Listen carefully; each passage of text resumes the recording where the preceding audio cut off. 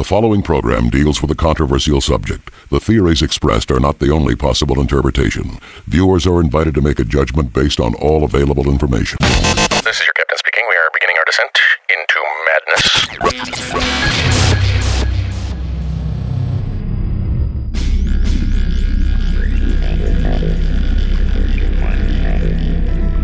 Open your mind.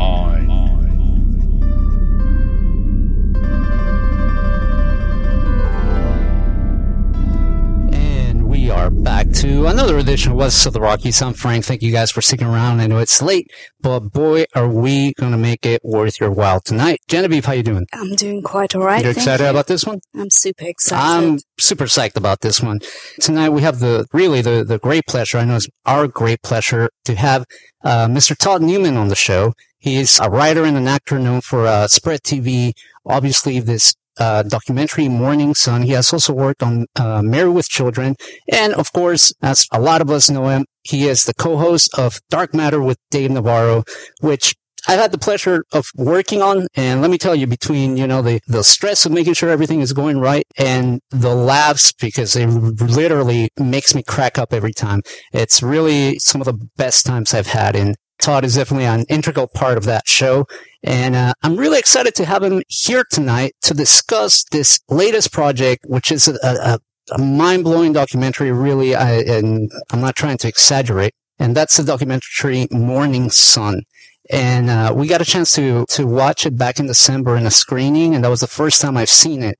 And it was in a beautiful theater, and seeing it in the big screen, I mean, the impact, you could hear a pin drop in that theater. We were all glued to our chairs. Honestly, it's a harrowing and dark story, but with a very hopeful message at the end. So without further ado, let me just bring our guest tonight, Mr. Todd Newman, on air. How are you doing tonight, Todd? Thank you for taking the time, because I know it's a bit late, but you were gracious enough to be with us tonight. No, I am. It's my pleasure. My pleasure. Let me start off with this, because this is your directorial debut, and what a way to kick off your directorial career, if you will. What are your thoughts so far? The documentary has been out a few months.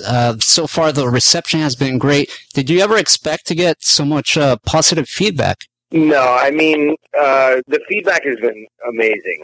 People have nothing but kind words to say. With a subject matter like this, if you have bad comments, it's kind of like, just keep them to yourself. You know what I mean? Yeah. But comments, they have been great, and it's been helping people, which wasn't our intention when we set out to make this film. That was a byproduct that we realized kind of halfway through, like, wow, this story might be able to actually help people. Mm-hmm. It seems like it's doing that. People are really connecting, and you don't need to necessarily be the victim of this type of tragedy to relate to this film. It is, in essence, about loss and finding ways to make your way back through that and try and face fears and have a full life regardless. And a lot of people are connecting with that, and I'm obviously happy about that. And the style that we chose to shoot everything in and the way we decided to tell the story is getting well received as well. There's been a few people that are like, it's not my taste, you know what I mean? Which, of course, to each his own. But the feedback has been overwhelmingly great, and it's been garnering a lot of attention, which we didn't expect for this. We just expected to make this little documentary and let it live the way it's living, and we're happy with it, yeah, for sure. Correct me if I'm wrong, but this project took about 10 years to complete, correct? 7, actually. 7 years. 7 years. Close to 10, right? Yeah. Rounding up. Close to 10. From the inception of the first phone call that Dave and I had, where we spoke specifically about making a film together in that sense, yes, it's been about 7 years. And how did that idea come about? Because I know, Dave published a book, I believe it was around 2005, I want to say, called Don't Try This at Home. Was there ever an idea to maybe tell this story in book form, or was it an idea to make a documentary from the get-go? Yeah, no, the book thing was never talked about between us anyway. It was always, we're going to make a film. You know Dave and I very well, and we're both heavy cinephiles, and we love films. And Dave and I have been working in a bunch of different mediums together for a long time now. I've shot video for his band. We've done Spread TV. We did Dark Matter. We've done a bunch of little things. We shot a lot of little shorts, mostly on the comedic side. But it was always our intention for a long time to make a film, a feature-length film, or at least see if we could.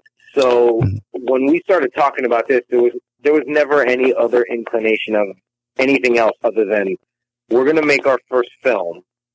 What should we do? Where do we start? You know, and we decided to do it in the documentary world. That's the way the progression went was, let's make a film. Okay. Let's make a documentary. Okay. Dave said, I have a great story. And I said, I'm glad you said that. I didn't want to bring it up. Okay. You know what I mean? And that's Right. kind of how it started, you know? And granted, much of the time, especially in the first couple of years even of filming, we weren't sure that this was ever going to be finished or that it was ever going to go public. You know, Wow. like a lot of it, you know, the first footage that we shot, if you've seen the film already, and if you haven't, I'm sure this isn't ruining it, but when Dave is driving and I'm filming him from the side, that's the first stuff that we shot. And I basically said, let's get in the car. We had borrowed a camera. You know, we didn't even have our own equipment at that point. I amassed that as the film went on, but we had a borrowed camera. And I said, let's get in the car and let's take a drive and let's just see if you can even tell me the story from A to B to C. You know, let's Right. start there. Now, that wasn't footage that we ever even intended to make the final cut, but it was so raw and so honest and so revealing, you know, we decided obviously we should use it. But a lot of it was, let's just keep going and seeing if we can keep doing it. Let's see where it takes us. So Right. there was definitely, there was no time limit. You know, the good thing is that Dave and I pretty much made this film ourselves with the help of a few friends, you know, carrying some equipment here and there, and finally hiring an editor to sit in we basically cut the film in my back house, the entire film. So we had an editor come in that's a friend of mine, and he kind of like, we just all edited together. But aside from that, it was Dave and I that made this film. We financed everything ourselves. There was no timetable. We didn't have an agent. There was no studios. There was no distribution company. It was just Dave and I making a film, which for this particular story, I don't think could have went any other way, because if we didn't have complete control of not just the content, but control of when we were going to do what, where, you know, and how, had to be up to us. Because it was a very obviously delicate situation that we're talking about here, you know? Right. Obviously, if people didn't know before, I'm sure they know by now that you and Dave are best friends. While working on this project, did you find out anything that you didn't know previously? You mean personally about him or about the case? About the case, yeah. Oh, yeah. I mean, there was tons of stuff that I found out before Dave ever knew. There's stuff that Dave didn't know, you know? So, you know, one of the things I did early on, basically to find people, because people had been scattered. There were friends and family and police and LAPD and lawyers and all kinds of people to track down that, you know, you're talking about. We started, you know, 23 years later, you know what I mean? So people had retired, people had moved, some people had passed away that investigated the case. So what I did was I hired a private investigator to track some people down for me. In that process, the private investigator found information that I didn't know, or he would put me in touch with, you know, an LAPD officer or the lawyer who prosecuted the case, and I would talk to them, and I would find disclosed information that Dave wasn't privy to simply because he was being protected by it because he was 15 years old when this happened, you know. And then as far as stuff that happened in the courtroom, you know, there were certain parts, because Dave was a witness in the trial, there were certain parts of the testimony he wasn't allowed to be involved in or hear. You know, he wasn't allowed to sit inside the courtroom. So that was very tricky because there were some things that, you know, that were, I don't want to say the word trivial is a little too light, but some things that I knew that wouldn't have a huge affectation on them. But then there was other stuff that I found out that, like, I had to tell him about, and it was like, you know, it was up. Right. You know what I mean? Yeah. So, yeah, there was stuff like that that I did learn, and that both of us learned. And then there were other things that he confided in me, like, you know, again, I don't want to ruin it for anybody who hasn't seen it yet. I'm sure that the 4 people listening to your show might have seen it already. Right. But I had to give you a little. No worries. But when Dave tells me in the car the story of him being handcuffed, I did not know that about him. I knew there was a lot of that went on, but I didn't know the particulars of that story. And that was the first time that we were shooting footage. You know, there's also, bring back the other conversation we were just having, the conversation a few minutes ago. There was a lot of things, because we were so naive and stupid in the beginning of making this film, that served us. Because the first thing that we did was get in the car and drive to the apartment where the murders had happened. And Dave, although that's in Los Angeles, and although Dave has driven by that street many times, he's never just driven down it. Oh, wow. And, like, in a way, who the does something like that? You know, like, Right. Tell me your entire story about this whole thing, the murders from the beginning, you know, from before it and all the way up to the end, and let's go to the location on our first drive out. So us being naive about it definitely helped in a weird way. And it also hurt. You know, we had to go through a lot of recovery work because of it. I imagine. I just wanted to briefly ask the other interpretation of the question.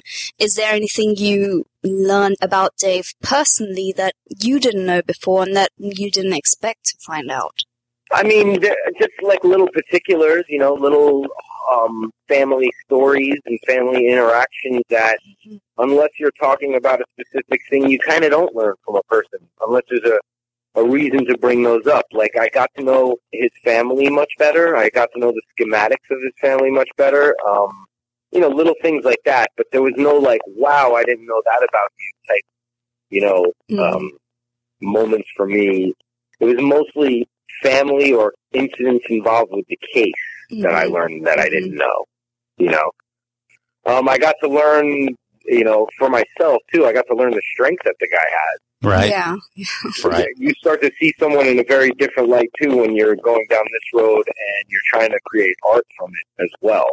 You know, which is a very hard line that I had to ride as trying to be a professional and direct the piece itself, yet still be his friend at the same time, you know, and a confidant, and know that he's trusting me with all this information. So, you know, there was a lot of riding the fence on my friend right now or on my director. And there were times we did clash and we did fight about, I think this needs to be in here, I think this point needs to be made, or I think it should look this way. And there were times where he was adamantly, no, we're not doing that. And then, to his credit, there were many times where he was like, I don't agree. Tell me why you want to do that, and I would. And he'd say, okay, now I agree. Let's do it that way. So it was a rough road on that sense, but it was definitely strengthening on many levels, you know. Yeah. As a director, was there any footage that you wish had made the cut? And if so, can we expect a director's cut version in the future? Well, let's put it this way. At one point, I had like a 7-hour movie in the timeline. Wow. You know what I mean? Like, and we whittled it down to an hour and 45 minutes or 47 minutes, whatever it is. But there's, you know, I have tons and tons and tons of footage. Is there any that I wish made it that didn't? No. I mean, I could easily sit here and say, like, well, you know, you get to a point, for me, I don't know what other people's processes are, but for me, it got to a point where I had it down to like 3 hours, and then, ironically, what we started calling it was killing our babies, you know? Like, there were certain things that I wish would be in the film, but you have to put them to bed, you know what I mean? You have to kill them because it's too long, or it's too much, or we haven't established that road enough, or is it really supporting the through line of the story that we're trying to stay on course of? But there's nothing really that I wish was in it that we cut at any point. And as far as him not allowing stuff, like, I don't want that in, it wasn't like that. It was never like, I don't want that in because it's too revealing on his end. It was more of, I don't want that in because I just feel like it's not necessary. We have too much stuff like that already. Or, you know what I mean? There's plenty of footage that could create a pretty fascinating director's cut or DVD extras type of thing.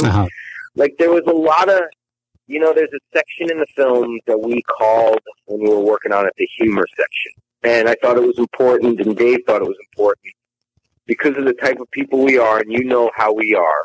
We Right. crossed the line many times on Dark Matter. Even when we were off air, you have a personal glimpse of the type of people that Dave and I are, with sense of Right. humor anyway. And we cross the line, and we go very blue, and we thought it was important to put some of that in just to show what type of person that Dave was, and that it also forged our relationship. Like, he doesn't have quote-unquote up sense of humor because of what happened, because that didn't happen to me, and I have that same sense of humor, which is one of the things that bonded us as friends in the beginning of our friendship. You know what I mean? Right. But it did play a part. It did help him get through things. It helped when I'm in traumatic situations or crisis, I go to joking about it.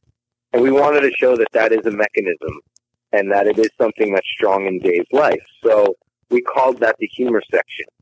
Well, I could have made an hour-and-a-half movie of the humor section, let's put it that way. Wow. Like, of shit that didn't make the movie. That is like, no, we can't put that in there. You know what I mean? Right. I'll leave that to your imagination, knowing Dave and I personally, of some of the comic relief that he and I had to go through with each other just to get shit done Right. on this project, Yeah. It's funny that you mentioned that, because as a kid, I grew up looking up to... Yeah, I grew up as a kid. Although some people will debate otherwise. But one of the things is I was a fan of Dave and his music at an early age. And I was aware of the story. Back then, there was no internet. I mean, aside from a little snippet in a written interview in a magazine or something, there was really not much known about it. And a lot of people didn't know that this unfortunate, event happened to him. Like I said, I remember the first time, after meeting Dave, that he made a joke about his mom's death, and all of you guys laughed, and I kind of froze, and didn't know how to react. But it's really a really cool thing that Dave and you can have a laugh, and not at the expense of what happened, but it's almost like a part of just healing from such a traumatic experience. Do you think that this documentary was that last step in Dave's healing, or was this something that he had overcome already, and that's why this documentary was able to be put into production? No, I don't think. I think the prior thing that you said, I don't think it's like the end process of his healing. I think, this is really a question for him, not me, but if you want my outsider looking in point of view, I think this was the beginning of a way greater phase of the healing and a deeper level of recovering, I think that this film, again, I'm completely speaking out of turn because this is a question for him, but I just think that this was a much deeper, inward, connective look at what happened for him. I see that I saw it go from, in the 7 years from day one until now. And, I think that even more towards the end, when it was the fear of it being public, okay, we finished this film, now let's put it out. I think that was even a tougher hurdle in many ways for both of us than the actual making of the film. Because even at that point, since we had total control, there were times that I said to him, weeks before it released digitally, bro, if you want me to put the kibosh on it, I'm fine with it. You know what I mean? That was always an option up to the very end. So I think the reality of once it's out there, was a tough hurdle, but a very healing one, But I don't think that this is the end. Dave, again, this is something that I'm speaking out of turn because it's his terminology, but there's no such thing as closure, Right. It's never going to not suck that this happened, but I think that his relationship to it has changed tremendously because I think, as it states in the film, he's got a different relationship with his mother. One of the things that he said to me over the course of making this, especially towards the end after, the San Quentin visit, was when something like that happens, if you start thinking about the good memories, the bad ones are immediately in its wake. They're trailing right behind. So you kind of I think the terminology he used was something very poetic, like they become like casualties almost, the good feelings, because you have to stuff them away with the bad too. You can't have it both ways. You can't just think of the good things. So instead of thinking good and then having bad feelings come up, you stuff it all away. It all goes in the closet kind of thing. And I think that he was able to, through the process of making this film, have a cathartic experience enough where he can think of the good memories. And we do allude to that towards the end of the film, you know. Mm-hmm. And he had memories flood to him of his mom that had been locked away for years, you know. Mm-hmm. So, like I said earlier, it's a different level of healing. It's not that it's the beginning or the end, it's just a much different level. So we've had a couple of comments in the chat room. One good, but slightly awkward question from Mr. T.M. Merlo is, Todd, did you feel that you could relate a little more after your father had passed? It's funny. Mm-hmm. See, I knew there was a reason why I blocked him the other couple weeks back on Twitter. I unblocked him last night, and now I see what he's doing. Jane Doe asked it. I'm only kidding. I think it's funny because when my father did die, I was in the middle of doing this, making this film. So, you know, my father wasn't murdered. It wasn't tragic in that sense. So I think I posed that question to myself when my father died. It is, can I relate to this more? Mm-hmm. And the short answer is not so short. The short answer is I don't know. Like, I don't think so. How can you relate to that at 15? You know what I mean? Like, it's just, my father died simply because he smoked 18,000 cigarettes a day. He ate like shit. He had a heart attack. You know what I mean? Like, so, you know what I mean? It wasn't, it's completely different. I certainly can relate to the loss part of it. Yeah. You know what I mean? Like, that gut feeling. But put it this way, you know, I can't relate to the confusion and the unanswered questions. And how am I going to live the rest of my life? I mean, I'm married. I have children. I've been with my wife for 19 years. You know what I mean? So it's like, how do I relate to a 15-year-old that had that happen? You know what I mean? So, you know, that's a good if answer. anything, the underlying or umbrella statement of shit happens, like I can relate to that part. Like, well, this happened and I'll deal with it and live through it. But I don't think so. I don't think that it had any, that I felt any closer to the film or felt any more understanding for it than the day before he died, to be honest. Talking about footage, we were discussing that a few minutes ago. The documentary is definitely rich in video footage of Constance and some of the work she did, as well as photographs. Was this all stuff that Dave had, or did you guys have to go looking for all of these things? Much of that stuff came from Dave's father. Okay. Dave's father had a bunch of boxes with pictures, and he had the commercial reel that you see of her in commercials and stuff like that. He had it, I think it was on 16 millimeter, and I had it transferred and restored because it was all purple. The footage had deteriorated somewhat.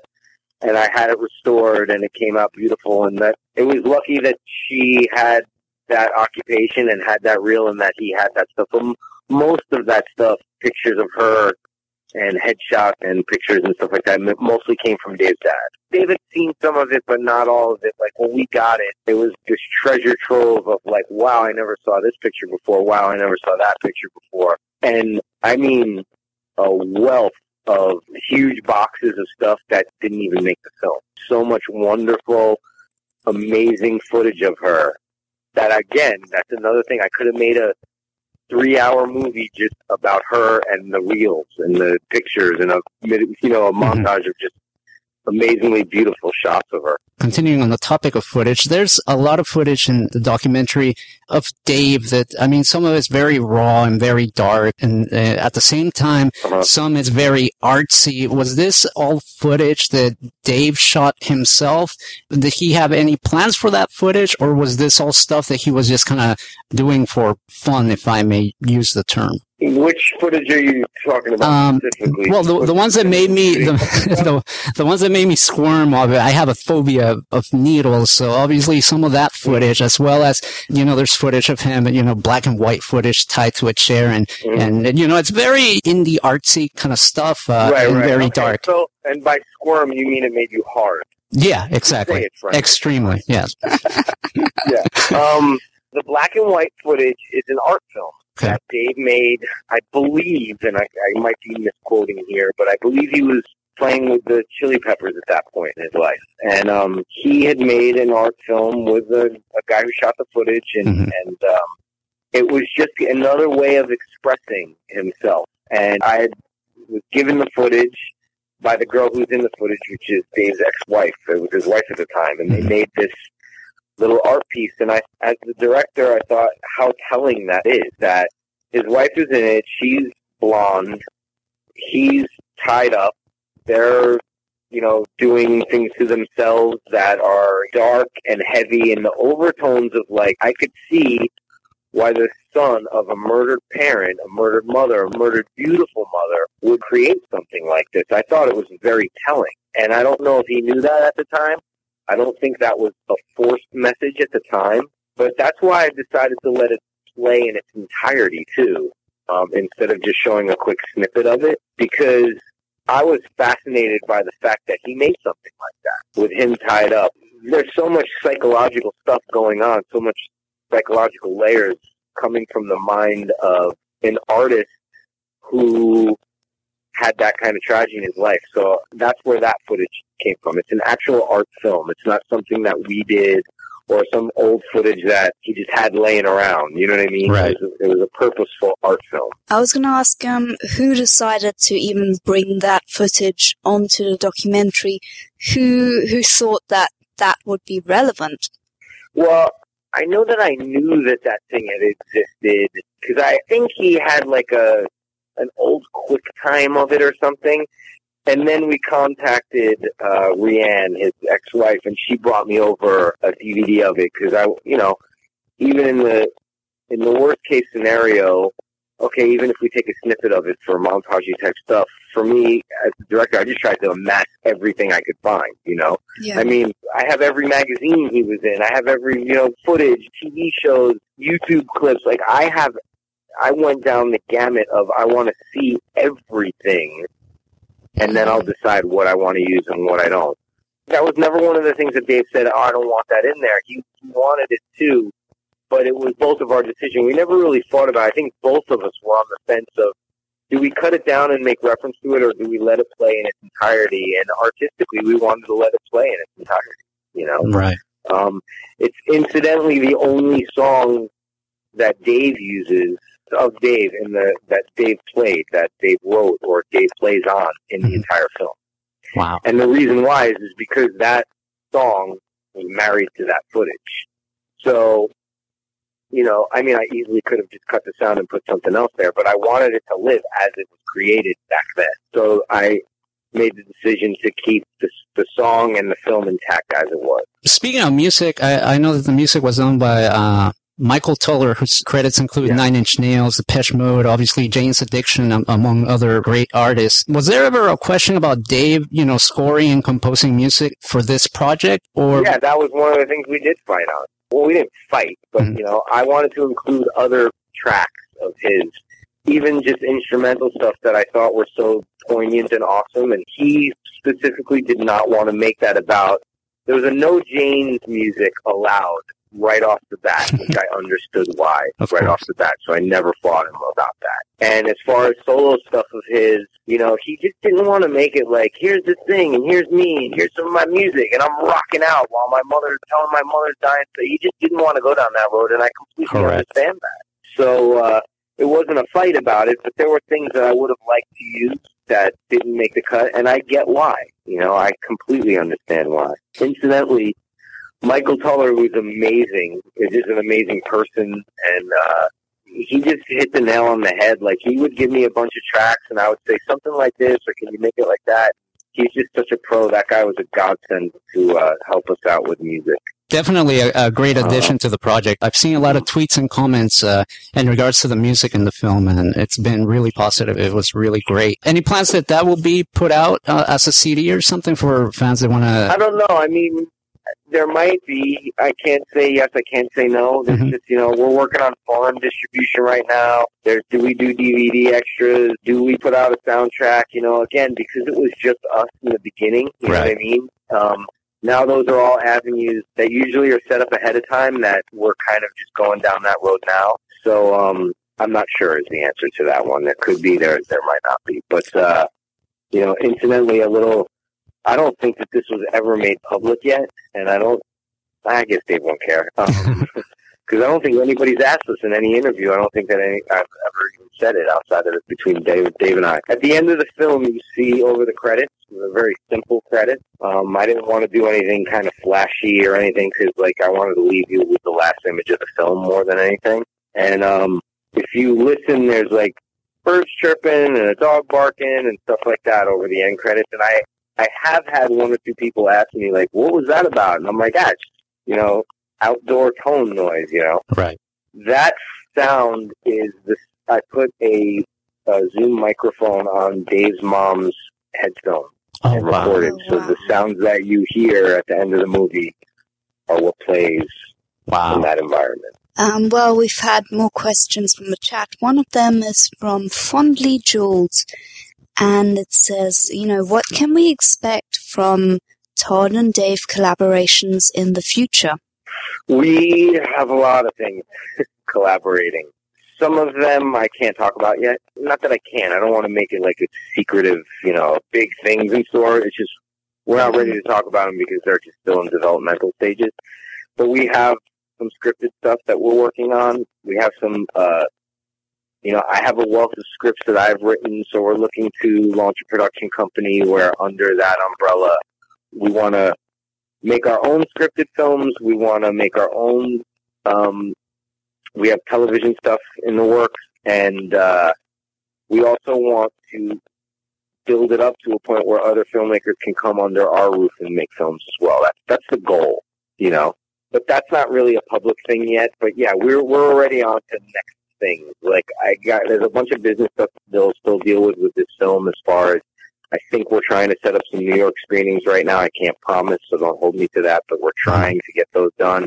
We're working on a foreign distribution deal. I get a lot of tweets and stuff about when can we see it in England, when can we see it here or there, and we're working on that. So there's a few loose ends to sew up on this film, but we're already working on other scripted stuff that I've been working on since the end of this film. Very cool. Let's talk about, I'll use the word gentleman to have some decorum here, but let's talk about this gentleman, John Riccardi, who obviously, is at the center of all this. He's the cause of everything that happened. Was there ever a question about seeking him out? Granted, he's easy to find now after he was on the run for quite a while. Was that always part of the initial plan, was try to, get in touch with the proper authorities and have a sit down? No, that wasn't from the get our intention. That's something that came a little down the ways, and we decided that for the film's sake, it would be cool, but you don't want to rip off that traumatic Band-Aid unnecessarily. And as you see in the film, which is very true reaction, we do not recommend, and I can speak for Dave here, he does not recommend that you do that without, there's proper organizations that set things like that up. There's victims' rights groups that will help you do that kind of thing, to have a face-to-face or a closure meeting, as they call it, or whatever. But we just kind of went up there and did it raw, and we don't recommend that necessarily. But yeah, it wasn't our intention when we said, okay, let's make a film, let's make this film, let's see the guy. It wasn't like that at all. This came sometime later. Did it come sometime later in the back of my head, kind of knowing that we got to ask that question if that's a road that we can go down? Maybe I was denying myself that was an inevitability in the way that this film laid out.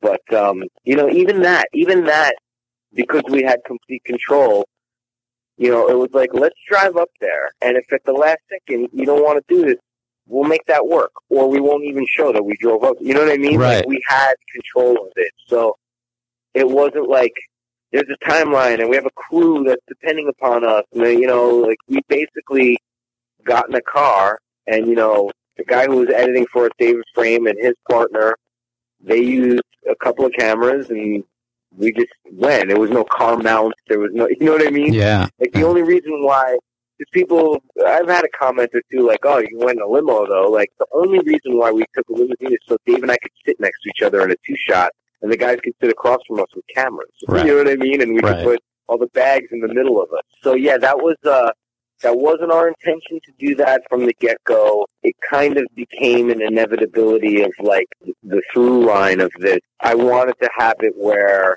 like, once I knew we were going to try and do it, and I went through a lot of red tape. The prison had, like, 4 or 5 different wardens that we had gotten to, you know, and then the paperwork would change. The red tape criteria would change, and then we just finally went up unannounced. And it worked out the way you see it in the film. It's pretty raw of how that went down. But I wanted to have the through line once I knew that we were going to do it. I was like, it would be nice for us to be just going somewhere and you don't really know where the fuck we're going until we get there. That was my intention. Because we never really say that's what we're doing in that car until we are about to turn that corner. In that case, what was your anticipated climax to this documentary? I mean, was it all along a journey towards closure for this trauma, or did you maybe not even have an end goal in sight? No, it certainly wasn't closure, because Dave was very well aware from beforehand. You know, it's not my closure to talk about, it's his. So, but he was very well aware of the buzzword closure and how that's not really a true thing that happens. You know what I mean? Like, Yeah. it doesn't close. You just have a different relationship to it after time and healing and recovery and therapy, what have you. Mhm. So I don't know if I can tell you if there was an organic climax that just happened in the filming process, but we certainly didn't have one set out like, let's do it until we get to this point, and then that's the pinnacle, and hopefully we'll film it and put it in the film. There was never anything like that. If anything, the climax was, holy shit, we're going to release this now. It's done, and we have to, you know, we have to stop it. Here it is. It's done as much as it's going to be. Like, I could have edited for another 4 years on it, if you ask me. You know what I mean? Right. Yeah. I still see little things that, oh man, I wish I would have cut out of that a second quicker or whatever, which I'm sure every filmmaker does with their films. But I think that the actual, okay, it's about to go out and other people that aren't just friends or family are going to view it, that was the climax for me, you know, and I think Dave as well. Right. To go back to John Riccardi real quick, one of the things that really, I mean, I couldn't wrap my head around. Boy, you're really hopped up on this Riccardi guy, aren't you? No, it's because for people that haven't seen the documentary or that have seen it, one of the things that I find scary is that this gentleman was literally, Gentleman. you know, well, that is totally again, the wrong I'm word trying to use. keep some Yeah, kind of, No, that's still should wrong. I just call him a dick, at least. No, well, that's what I was going to say, that for me, one of the, That's like a whole scripted, dramatic movie where it's like Hannibal Lecter, he's not a bad guy, but he did use silverware to eat, you know, those that brain and all. So, you know, maybe we can call him a gentleman to something. No, but one of the terrifying things for me was just seeing the lack of remorse in this guy. I mean, I've honestly never, and I hope I never run into somebody like that in my life, because it was terrifying. It really was, that there could be people like that out there. And you know, you wouldn't know until they do something horrible. Prior to the documentary, did you know about this guy Riccardi, and that this was the type of person that he was? I mean, sometimes we expect people that have done horrible things that over time they'll be like, hey, you know what, I did, you know, mess up, and, you know, I regret what I did, et cetera, but there doesn't seem to be any on that in this guy. No. There was none of that. You know, I never met this guy, in person. So everything that I learned was from police reports, policemen, FBI profilers, and friends and family, and Dave, of information they told me about. So basically, I'm kind of expelling what I learned through the film. You know what I mean? It was purposeful not to show his whole background and everything, because this wasn't about him. Of course. This film wasn't about him. It was about Dave's mom and the relationship with Dave and his mom, and how he's getting through that. But it was necessary to show what happened and talk about what happened. So, I learned everything informationally from people and documents and stuff like that. But everybody seemed to be on the same page, about it. It wasn't, even people who were coming from a technical aspect and weren't emotionally involved in the case necessarily, all seemed to arrive at the same opinion about this guy.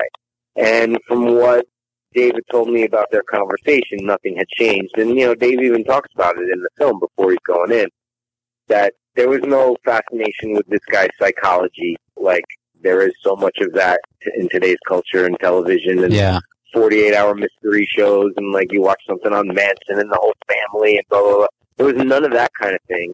And he knew going in that I'm not going to get any kind of answer or any kind of closure or have this guy apologize. Like, that's not what this is about. And it was about Dave walking in and facing a fear, literally putting a face to this event. Because he says it eloquently in the film. He can't go back and look the event in the eye. The only thing that he has to look in the eye and face some fear is this guy. To put a face to it. And that's what that was about.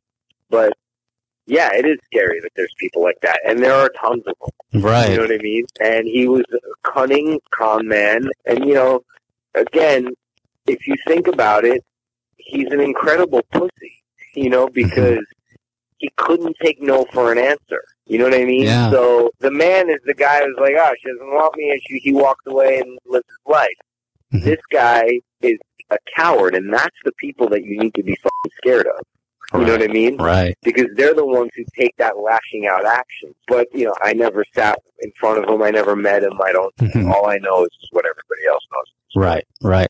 Yeah, I mean, the reason why I wanted to bring that question up is because I don't want, and I don't think this is the case, but maybe in case that there is someone out there that thinks, oh, well, maybe they were slanting the story in a certain way, or they were purposely trying to paint him in a bad light. Like, he didn't need help in that department, like the guy. No, there's not much painting that needed. There was no, well, give me the fan brush to paint this guy a little creepier than he was. No, that was it. Like, that was him. Exactly what it was. Right.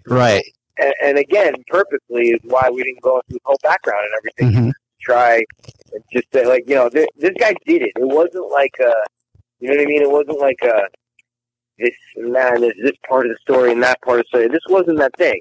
This asshole did it, and we showed you what led up to it. It happened. Here's him getting fucking what he deserves, and we're moving on now. And Dave goes in, and then it reverts back to the story of Dave. So he didn't need any help being painted into that life. Right. I've had the pleasure and the honor, and I don't mean to get overly dramatic here, but I've had the pleasure and the honor of knowing you and Dave for a few years now.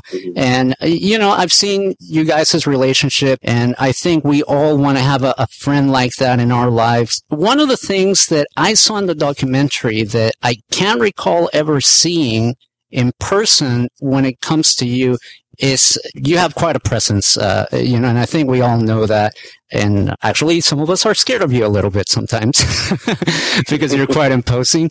But one of the things that really, honestly, shocked me a little bit was in the documentary, it was the first time I've ever seen you worried. Scared, if I could even use the term with your permission. Yeah, I was in fear for sure and worried. I assume you're talking about when I'm standing outside San Quentin. Correct. Can you tell me? I know you talked about it on the documentary, but that, again, as somebody that has known you for a while, and I know your sense of humor and your character and the type of person that you are, that was a very vulnerable moment in which we see you. Can you just take us to that place and tell us what was going through your mind, because this to me was really kind of like the apex of the story. Well, oh God, it's to put it simply, when we had done a little bit of researching before we got up there, in the sense that, yes, we just cold called when we went up, the day we went up, but I had been trying to get it done proper ranks, proper channels. They have a public information officer there and all kinds of stuff. And, it's not uncommon that people film inside of there, and there are certain rules for condemned inmates, and there are other rules for people in general population, all that. I had assumed from some of the interactions that I had with people 1 and 2 years prior to even making that trip that I would be able to go with him all the way up to where he was going to meet with him, and I could just stand outside, and as soon as he came out of the door, I'd walk him back. Now, that sounds a little bit trivial, but it was important to me, and I think, again, this is a question for him to answer, I think it was a little important to him that I just make that journey all the way up until go time, so to speak. So then I learned that's not the case. You're staying here. And then we also were under the impression that it would be with phones behind glass. And then we learned that that's not the case, that with a condemned inmate, you sit in a room and they take off the hanger, all that kind of stuff that you see in the documentary. So there was that. So what's going through my head in that moment, those moments that you see where I'm truly freaking out, and I say it, and I'm freaking out. I couldn't stop saying that. I had to whittle that back a few times. Could there have been a 3-hour documentary of you freaking out as well, I imagine? Yeah, of me freaking out, exactly. So, what's going through my mind in there is the worst imaginable thing. Like, what if this guy lunges across a Dave, or, to finish the job, or, he doesn't care because he's already in there, like all that kind of stuff. Or, what if Dave's freaking out? What's he going through, or traumatically or psychologically, this might be a terrible metaphor, but did I just put a fucking gun in my best friend's hand? Wow. You know what I mean? Mm-hmm. To his head. Or did I just put a needle back in his arm by allowing this to even happen? And like I had any, he's a grown man. He'll do what he wants to do. He wouldn't know if he didn't want to do it. You know what I mean? Those are like the tip of the iceberg of worried, fearful, traumatic thoughts that were going through my head at that time. And what's this gonna become? What's this gonna mean? What's the aftermath of this going to be? And then, I guess aside that you might not have ever seen of me, because I probably don't show it to a lot of people, but like, I'm a terrible person for letting him even do this. You know what I mean? Like, I was going through all that, too, like in a selfish way. Right. And so, yeah, that was just, it was literally a plethora of fucking shit coming into my brain of what have we done, what have I done, what could go wrong, what could this mean, all that kind of stuff. So that's where the worry comes from. And again, I said something on camera that I don't think ever made the final cut of the film is like, I said it to the guy right outside who was filming me, and I said, he's not an actor that I'm directing. This is my friend. Like, the movie was out the window at that point. I was not thinking about, well, let's get a nice long shot of the thing. You know what I mean? Right. The truth is, if you want to get into the filmmaking of it, the truth is that I went up there months before, just me and a friend of mine, and we just drove and shot road footage, and then when we got there, we just shot exteriors around the prison for like an hour and then drove all the way back. Just so I wouldn't have to worry about that aspect of the filmmaking when I eventually would go with Dave. So I wasn't thinking about anything film-wise at that moment. No, understandably so. Yeah, I was a little annoyed that cameras were there, although I knew it was necessary to get him walking in and walking out, like as far as establishing where we were and stuff. But yeah, there was, it was one of the rougher things for me to cope with in the process of the filming. And just a little added question to that. Obviously, I'm sure it felt like an eternity, but how long was the meeting in actuality? He came out about 45 minutes later, so I assume they were in there for, 30, 35 minutes, that kind of thing. Okay. But yeah, it did seem like days out there. I imagine. One of the things that I love about the documentary, I mean, everything about it was exceptional. I want to use the word enjoy, but it was really quite an emotional roller coaster, to say the least. But one of the beautiful things about this documentary is the artwork. There's a beautiful picture of Constance that you guys chose for the cover. Where did you guys get the picture? What was that picture from? And who were the artists that went on to develop the famous portrait that became the cover? Okay, so the original picture is a picture that Dave's father gave us. It was one of her modeling shops. And you see it. You see, I think, there's quick cuts of the contact sheet of her in different poses in that same outfit on that same shoot. That end on that one. That actually is penned off to be 8x10 with a ruler, like how they used to do it in the old days by whoever was picking that as a headshot. So it was one of her old headshots, and it was just such a beautiful, awesome, artistic-looking picture, and it was straight on. I mean, there was other technical aspects about it that made it so fitting, but I just think it's a beautiful picture. That became the idea to do the actual poster art was through Dave's inception of some artists that he's influenced by that use colors in that fashion and drips and stuff like that. Right. So we had that made up for the poster, which I actually am a fan of. That the art of it, I love it. And the blood painting, basically, Dave and I are friendly with these artists that are very big in the underground body modification art scene. And they do a bunch of live shows, and they travel all over the world putting out this amazing art that they do in blood. And one night, 4 or 5 years into the filming, we were hanging out with them. They were in town, and their names are Sampa and Annetta von Cyborg. You can look them up online. Some of their stuff is insane and crazy and beautiful. But we were talking with them, and Sampa had said to us, they were asking us about the film and stuff like that, and Sampa had said to us, "Oh, Dave, you should let me do a painting of your mom in blood." And he's like, "Sounds great."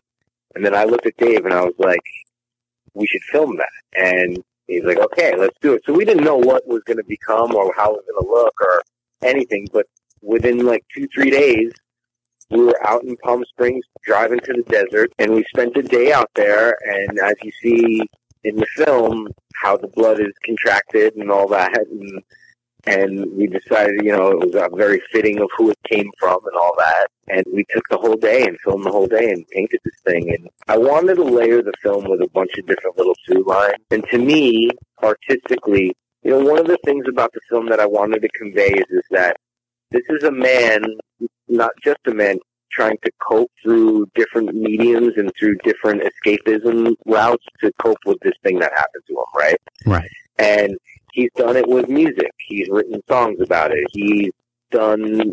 We did tattoos. He has a tattoo about his mom. He's got her name on his back. All these like kind of progressive things that get deeper and deeper and deeper, artistically expressing this subject matter. Yeah. And I wanted to show that this is how an artist tries to connect, and tries to experience something about his life. So the reason why I decided to kind of open the film with it and close the film with it, throw a little bit of it in the middle there, was, to me, the painting at the end is basically tells the story of the movie you just saw, just right. in an art piece, instead of using words and visuals and all that kind of stuff. Or not visuals, but words and telling the story outright. That's an artistic take of the movie you just saw.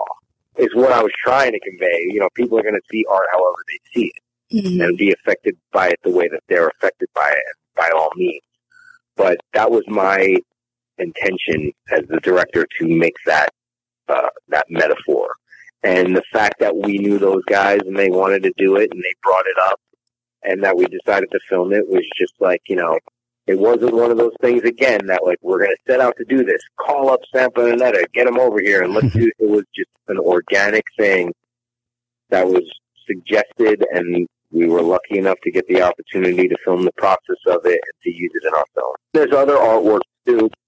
There's a painting. It's an airbrush painting of Dave's mom, of Constance, holding Dave as an infant, and Dave suspending over her head.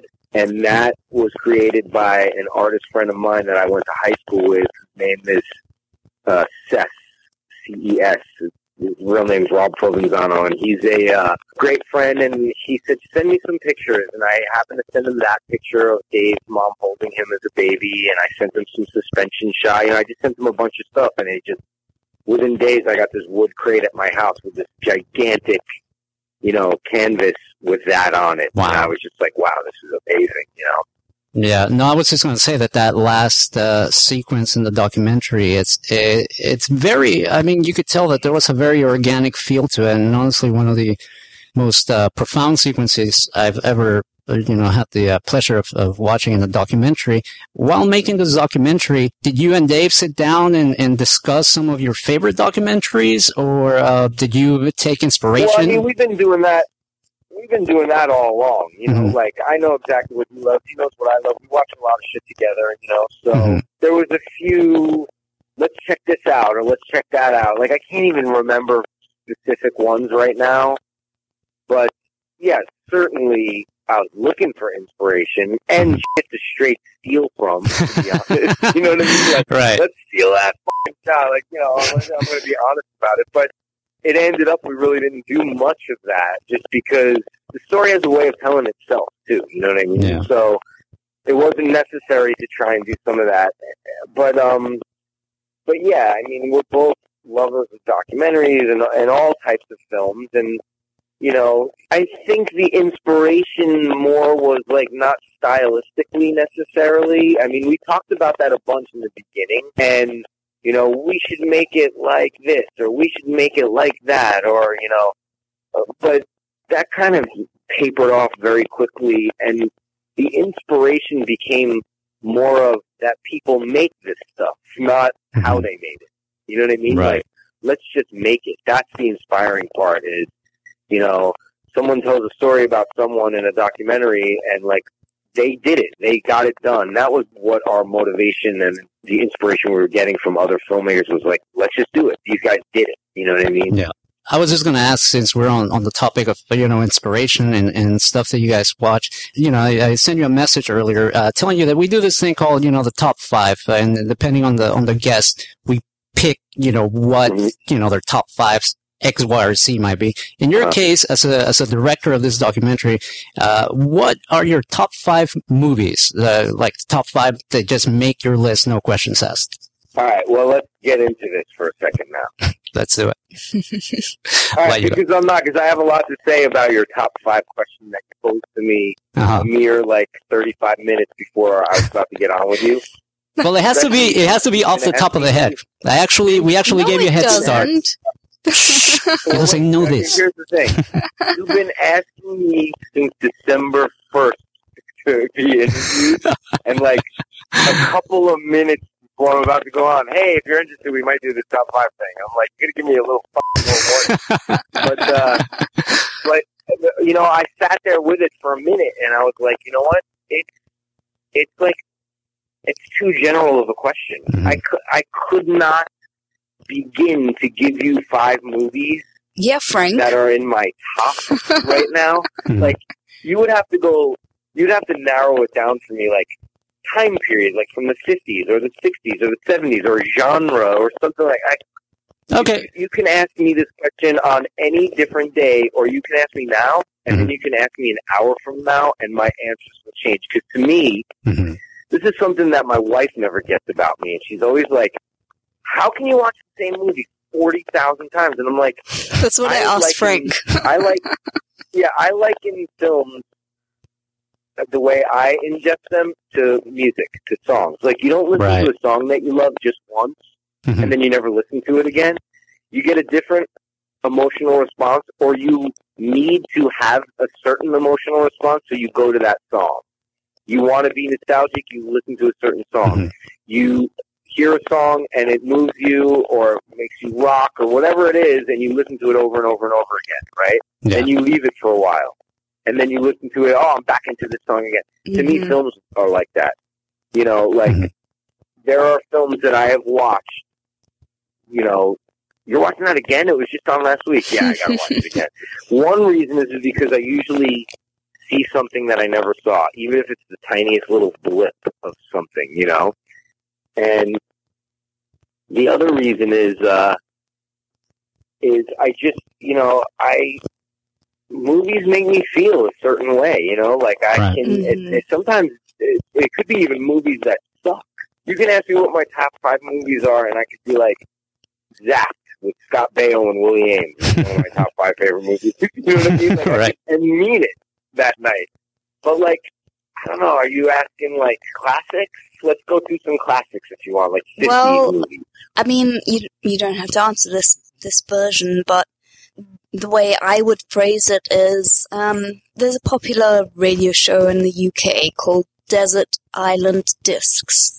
And I think the best way to start poisoning our American whatever. Let me mute her mic real quick. No, but we like to do it, you know, the way, like in the BBC. It's gonna go down now. Go ahead, I'm sorry. But the point is, you know, I guess if you had to pick, you're gonna be stranded on a desert island for the rest of your life. You're gonna die there, right? If you had to, you're gonna scramble 5 DVDs out of your bedroom, and you're gonna be left with them forever. What are those 5 DVDs or videos? Well, if it's gonna be 5 DVDs, which would mean I would have to have a DVD player. Okay, and you have a DVD player. So I would bring an Apple box. Or something like an Xbox where I had Netflix and Hulu and all those things. So, and you have all of them on the desert island. Putting the question into different clothing, you're still asking me what my top 5 favorite movies are. So whether I'm stranded on an island or I'm sitting in the comforts of my room right now, it really is the same exact question. I can give you a list of a bunch of movies that I watch over and over again that have influenced me, if you would like that. Start at the 50s. Oh, 50s? Okay, let's do 50s. All right, 50s movies. Night of the Hunter with Robert Mitchum. Uh-huh. An amazing movie that you'll see scenes that Spike Lee has stolen from. Oh, wow. I don't want to say stolen, that he was very inspired from. Okay. Here's the thing, and I do this with music too. Let me preface my choices a little bit, especially with rap music or hip hop, whatever genre you want to call it, or even contemporary rock. I like to find out like where all the samples come from. Like if I hear a song that has some crazy jazz sample in it, I will track down the Eddie Harris CD that was on, you know what I mean, or on iTunes or whatever, and I will get into that song. And when I was younger, when cassette tapes were the big rave, which, you know, I don't know if some of the listeners remember cassette tapes, right? But I used to make tapes, or even as early as burn CDs, where I would have like a song that had a hook in it, and then I would have the original song that it came from. I would have Led Zeppelin songs, and then Lead Belly songs, or Led Zeppelin songs and Robert Johnson songs. Like, I'm always very into that, and I do that with films too. And in the movie Night of the Hunter, there's a lot of modern day, as early as the 80s up until now, references that I see filmmakers that were influenced by that film, because there's stuff, like Robert Mitchum plays this preacher, and he has the words love and hate tattooed on his fingers, which is very, very risque for a 50s film. And Spike Lee, in Do the Right Thing, he has the guy wearing the love and hate, and he has a speech to camera. And you know, that's an homage right directly to that film. True. One of my favorite 50s films of all time is The Man with the Golden Arm. It stars Frank Sinatra, who's a junkie and a jazz drummer. Oh, wow. And it's shot like a play, but you can watch anything that Frank Sinatra's ever in. He's Frank Sinatra. This is the only film where he's really acting in it. And it's fucking amazing. That's The Man with the Golden Arm. Oh, Somebody Up There Likes Me with Paul Newman. Watch Somebody Up There Likes Me, and then watch Rocky. Really? You will see where Sylvester Stallone got the inspiration for Rocky. And he's even Paul Newman's playing Rocky Graziano in it, who was a true boxer. So Somebody Up There Likes Me. I mean, even just some of the classics, On the Waterfront, I love that kind of shit, you know? Mm-hmm. God, what else from the 50s? Let's move on to the 60s. All right, almost 5, right? Yeah, those were really cool picks. I got to check out some of those. Yeah, I behoove you to definitely check some of those out. They're amazing. Will do. The 60s, the 60s. 60s. Oh, have you ever seen the movie Playtime? Playtime, no. Playtime is a movie by this guy named Jacques Tati, and it's kind of hard to watch a little bit, but it's so far ahead of its time, and there's so many little Easter eggs in it. You have to watch it like 500 times to really get the whole thing, but it's incredible. In Cold Blood with Robert Blake, which is what was that film with Phil Hoffman where he plays Capote. Capote, yeah. Truman Capote. And that's the story of the guy that he's writing, that he falls in love with, is the murderer locked up in prison. It's a true story, and he wrote the book to it, and the film, it was in the 60s. It's a black and white film. The end shot of that movie, like, I dare you to find a more frightening, chilling shot of, like, human reality than the end of that movie, In Cold Blood. What else from the 60s? Oh, here's have you ever seen, I'm getting a little out there, like, obviously I love all the classics, which is kind of why I don't want to go down that road, you know? Right. Everything Kubrick made. Well, of course. Put that right there. Yeah. Everything Cassavetes made, you know, like Shadows, Spaces, Killing of a Chinese Bookie. I love the realism of all those films, but Sam Fuller, all those like weird B-movie but awesome. Sam Fuller made a movie called White Dog. Have you ever heard of that movie? White Dog? No, I haven't. It's about like a white dog that was trained to like hate black people. It's so socially conscious now, and it's cheap and cheesy. I think Christy McNichol is in it. I think there's some young actress that was a child actress. I think it is Christy McNichol. But Shock Corridor by Sam Fuller. Some of those films are they're like cheaply made, but they're so poignant, you know. But anyway, There's a movie called Gigot, Gigot, that Jackie Gleason was in, that I believe was like a huge flop, and he thought his career was over when he did it. And he plays this deaf mute in it that's kind of like the bumbling, laughing stock of the whole town he lives in. And it's like the saddest movie I've ever seen in my life. And when I was a kid, the first time I saw it, there are certain films that stay with you and fuck you up, and Gigot was one of them. And it's not even a terrible film. Like, it's not meant to be. I just felt so bad for the character. Right. You know? The Wild Bunch is another great movie. Ernest Borgnine. I think that's Sam Peckinpah. I can't remember who that directed that. The Hustler with Paul Newman, like the classic. Right. Of all those. That's more than 5, right? Yeah, I think so. The 70s? Yeah, but I'm surprised I didn't hear. Or you want me to shut the fuck up? No, well, I was just going to say that, like, Rosemary's Baby didn't make your 60s list, but I'm sure you probably are a big fan of Polanski and all that. That's the thing. That's what I'm talking about. That's what I'm talking about. Like, I'm spouting Cassavetes shit, and he's in it. You know what I mean? Like, I can't think of everything that I love. Yeah, right. Rosemary's Baby is one of my favorite movies of all time. You know, let's get to the 70s, and I'll tell you 2001. Of course. Space Odyssey. I'll tell you All the President's Men, Dog Day Afternoon, The French Connection, 3 Days of the Condor, like all those 70s, like even some of the, I don't even want to call these blaxploitation movies, some of them, like The Education of Sonny Carson is an amazing, weird movie. Even films that kind of suck. Did you ever see the movie Capricorn 1? Oh, I love that movie. One of my favorites. Awesome. Isn't it? And it's a cheap, cheesy movie. James Brolin and OJ was in it, wasn't he? From Law and Order, and OJ Simpson. Yeah. He had like 2 lines in that movie, but they faked the Mars flight and they kill the astronauts on the way home. They like fake big deaths. And Yeah. it's just that movie is not an amazing film. It's just so incredible, the ending and everything, and like I just love that movie. Yeah. The Anderson tapes is another great movie with Sean Connery. I think that's Christopher Walken's first movie ever. He's like a kid in it.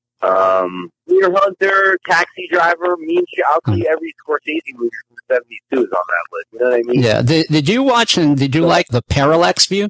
Mm-mm. No? I didn't see it. Oh, you got to check it out. It's right up there with Capricorn 1. It's another one of my favorites, The Parallax View.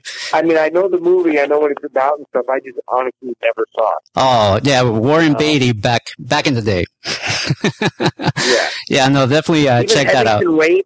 Heaven Can Wait is another one of those movies that there was a point in my life where you can ask Dave about this. I was going to get a Jack Warden tattoo of him as the coach in Heaven Can Wait because the character that he plays affected me so badly when I was a kid because he's the only one in the film that it doesn't work out for. Wow. Like he just loses his friend and that's it. Everybody else, I don't know if you're familiar with that film or not. No, I haven't had the pleasure to watch it. Oh, you gotta. There's an original from. I don't remember. It's the 50s. I think it's the 50s is the original, and then that one, and then they did a remake with Chris Rock that just didn't work. Oh, really? But the Warren Beatty version of Heaven Can Wait is pretty fucking amazing. Ordinary People, one of my favorite movies of all time that fucked me up still to this day. I have quotes from that movie tattooed on my arm, believe it or not. Oh, really? Yeah. Yeah, I must say that your tattoos are almost like an homage to all the things. I guess they have influenced you. I mean, yeah. You have like the flux capacitor. I know you got that. Obviously, you know, if you want to talk 80s, right? Back to the Future and all that. Yeah, 80s is Ordinary People. Yeah, Back to the Future and stuff like that. Like, I don't know if I'd call those my top 5 films, but I just remember when I saw that, what an experience it was as a kid in the theater. You know what I mean? Right. And when did that film come out? 85? 85, yeah. Yeah, I saw that in the theater, and it's just, you know, it's a cultural phenomenon. And it's also just funny that I have it. It's kind of the inside joke. You know what I mean? So, yeah, I mean, all those John Hughes movies from the 80s are amazing, and that feel of 80s. You know what I mean? Yeah. That 80s feel. And I love shitty films, too. Like, Tim Burton making Ed Wood is one of my favorite movies. Oh, that's a great movie, in my opinion.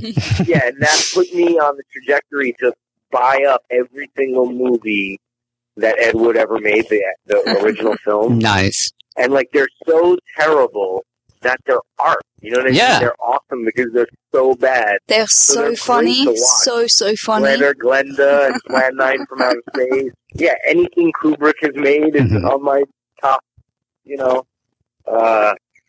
More recent stuff. The Right Stuff is one of my favorites. Okay. All the President's Men. More recent stuff. God. City of God. Have you seen that? Oh, yeah, from Brazil. Yeah, that's a great movie. City of God is traumatic movie. It's traumatic, but the story is so rich. And it's just so streamlined. Even though they jump around a little bit, it's just so palpable and easy of a story to digest what's going on. Yeah. And it's just, powerful some movie. of the performance that those kids gave is it's unbelievable. Oh, seriously. It's one of those movies that kind of blurs the line. It's like at times you feel like you're watching a documentary, not a movie. For sure. There were other directors that I heard talking about, like, I don't know how that director pulled some of those performances out of some of those kids. Yeah. But, here's one that might be on my top 5 if I was stranded on an island. Okay. I won't give all the, look, I can go down the Godfathers, the Taxi Drivers. Of course. I mean, those are just obvious to me, so I'm trying, those are there. I'm not denying that those aren't. But Todd, there's still 5 movies if you had to choose them. I'm going to give you your fucking answer right now. If you had to, Todd. One that would definitely be on that list is a movie called Man Bites Dog. Oh, I love that movie. It's French or something, isn't it? Yeah, well, they're speaking French in it. I believe they're Belgian or Danish. When I saw it, it is the most innovative, amazingly witty, clever, genius film that I've ever seen in my life. It truly is. It's amazing. Yeah, basically, it's like a documentary crew is following around a serial killer who thinks he's like this high-class, well-mannered. It's so fucking amazing. The guy who plays the lead in that is one of the best actors I've ever seen. Oh, yeah. Yeah, no, I remember watching that movie, and no, definitely, I highly recommend people check out Man Bites Dog. That's a great one. Yeah, Man Bites Dog. If you take nothing from my ramblings about movies in the past 30 minutes or whatever, take Man Bites Dog, watch that film. It's genius. Nice. And then, even some, I don't know, there's a bunch of foreign films that I love too. Seven Samurai, the old Wild Strawberries and Mark Bergman. I love all that kind of stuff too. Sometimes it's a little harder to sit down and watch with the head that I have now and the time restrictions in my life, but I still love all that stuff. The Harder They Come with Jimmy Cliff, I think, is an amazing film. I guess you would call that a foreign film. I mean, they're in Jamaica, and it was made there, so I guess it's foreign. But that's an amazing story, too. It's just a guy who becomes an outlaw to be famous, basically. And the soundtrack to that is great, too. Well, I don't want to put you on the spot too bad, because you have to believe me, this is a lot of homework for some of us. There's a lot of movies in there that I'm really intrigued to check out, because, we kind of have a similar taste, it seems like. So I think I would enjoy a lot of the movies that you mentioned. I don't want to keep you too much longer, Todd. So I think we only got a couple more questions. One of them is Dave is, for the people that may not know, he's made his mark in music, TV, radio. He's published a book, and now with your help, this documentary. Where are you guys going from here? What is there left to tackle? Are you guys going to continue on the filmmaking path, or are you guys going to explore other avenues of expression, if you will? Well, we talked about going to work for NASA. Okay, that's what I did too. So we're gonna launch ourselves into space next. No, if there is a means to an end, it was to make this film, especially by ourselves and contain it to ourselves, to prove to ourselves that we could make films. That's what we want to do. That's what I certainly want to do. Dave is a musician. I know he loves to play music. He'll continue to do that. But we have our ducks in a row of stuff that, like I was saying earlier, we're looking to continue to crank out films, basically. Mostly scripted.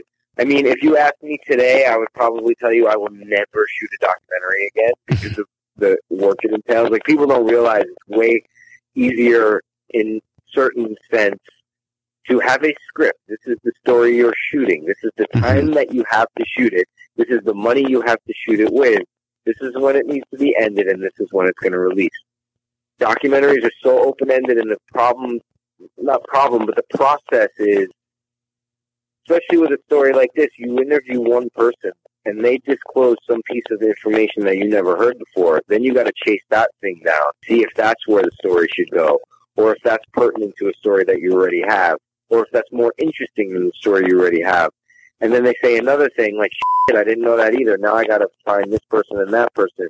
Or you get some piece of information that takes you on a whole different trajectory, and you kind of just keep going and going and shooting, and then coming back and editing, and, well, now we need to shoot this because we're going to use this, and we need something to set that up. And you know what I mean? Yeah. It's a very different process than scripted feature films. But I have television stuff that I've written by myself, stuff that I've written with other partners, and stuff that I've written with Dave that we're trying to get in the works right now, and feature film stuff. So, the visual arts is where we're at right now, put it that way.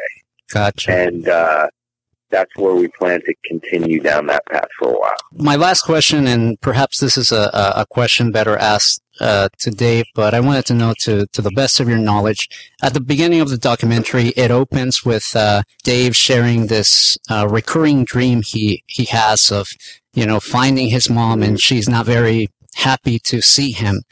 To the best of your knowledge, does Dave continue to have that dream?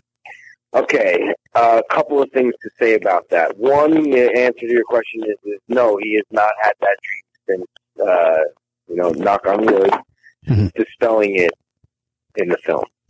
2, to answer a very far away earlier question, that was one of the things that Dave fought me on, and I won. Wow. He didn't want to put that in the film. He's like, it's a guy having a dream. What's the big deal? You know how you can get it. Yeah. So, and he just didn't think it was necessary, or we don't really go into it. And I was, right when he told me in person, this isn't something that we conjured up for the film. This is a friend moment where he's like, I've been having this dream, and it's a recurring dream, and this is what it's about. And, he told me in much greater detail that we whittled it down for the film, but I thought it was absolutely fascinating and so telling that, an adult would have a dream about his mother being murdered, and the crux of the dream is that she didn't really get murdered. She just wanted to get away from him, and that she was leaving him.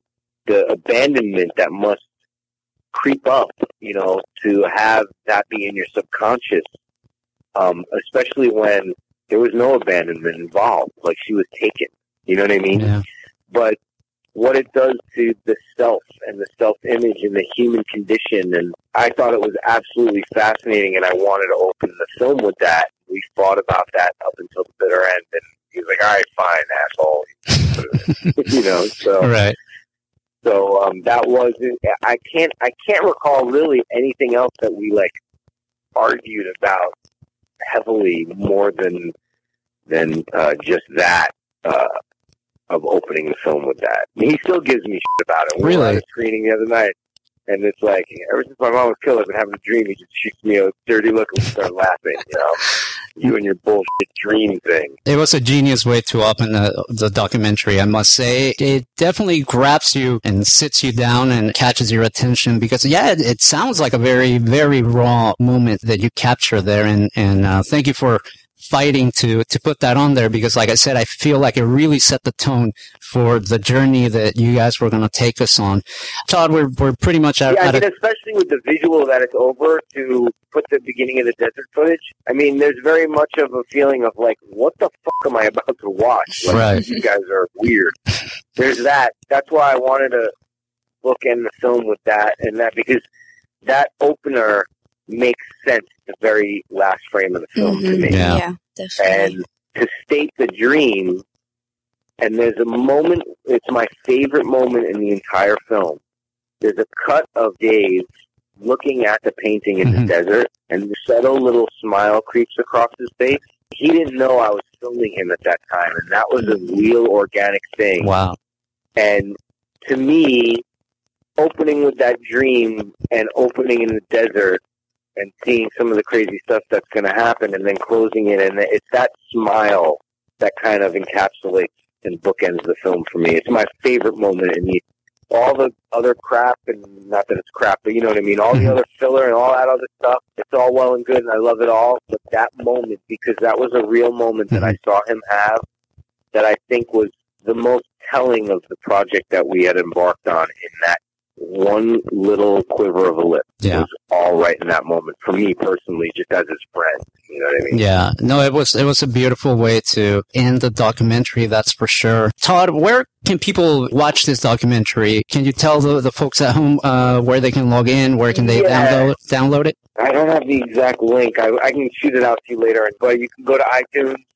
The film is Morning Sun, MourningSun. It's on iTunes, Amazon Instant, Google Play. I believe it's on Vimeo, the paid part of Vimeo, where you can pay for it. It's on a bunch of VOD. I know that on demand channels, I think DirecTV, but mostly, iTunes, Amazon, Google Play. Those are the top ones I always just tell people. It's on a bunch of platforms right now, So definitely that's somewhere where people can watch, that's for sure. Just Google that. Yeah. Anywhere. And right now it's distributed in U.S. and Canada. I have a lot of people from overseas and from South America that hit me up and say, I'm trying to watch it, I can't watch it. We're getting there. It'll be there soon enough. Nice. And lastly, any social media links that, the folks at home can follow to keep up with you, Dave, and the movie? If you go to Morning Sun on Facebook, at Morning Sun Film on Twitter is the Twitter name for everything that we post about the film as far as upcoming screenings, and feedback and stuff like that. Morning Sun has a Facebook page as well. That's pretty much it. Very cool. Pretty much. And you can go to morningsunfilm.com. Right now, just the trailer is up there, but that'll be chock full of more stuff as soon as we get some time to put stuff up there. So right now, it just has the trailer on it. Nice. Well, Todd, I want to thank you so much for taking the time. As you mentioned, you guys have been pretty busy promoting the film, and it's definitely an honor and a treat for us that you managed to hang with us for this almost 2 hours to discuss this documentary and some of the stuff that you guys had to go through. So I really appreciate you for being with us tonight, and I wish you guys continued success with this documentary. I'm thrilled to see how it's helping people, and that's the thing, I guess, about art. Art a lot of times comes from pain, but art itself brings about healing a lot of times. And I think that's kind of what this project is. Mm-hmm.